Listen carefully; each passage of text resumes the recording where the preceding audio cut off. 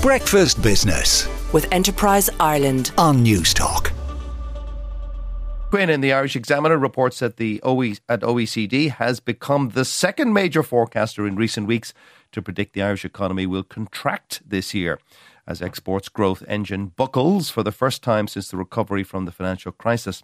The Paris-based OECD said weakening exports growth coupled with a drop in investment will lead to GDP here contracting by 0.6% this year, and that the Irish economy remains exposed to substantial global risks.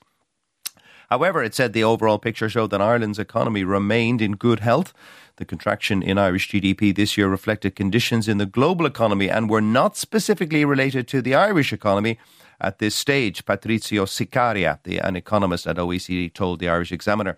The Ireland forecasts are just one of its global outlook, which warned that heightened global uncertainties, a weaker trading outlook and higher interest rates will hit demand for Irish exports and for medical and pharma products in particular.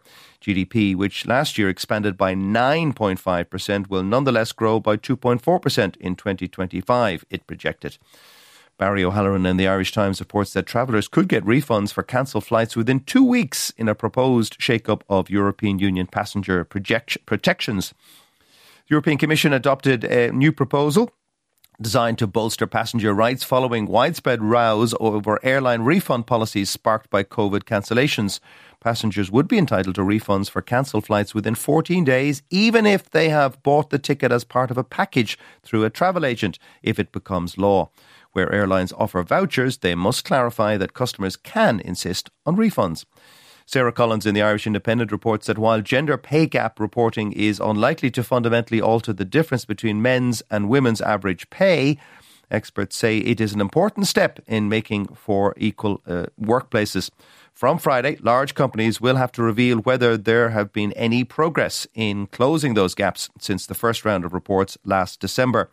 Ireland's first round of reports told us that what we know anecdotally, that women earn less than men on average, work primarily in people-facing jobs, and there are fewer of them at the top of organisations. Breakfast Business with Enterprise Ireland on Newstalk.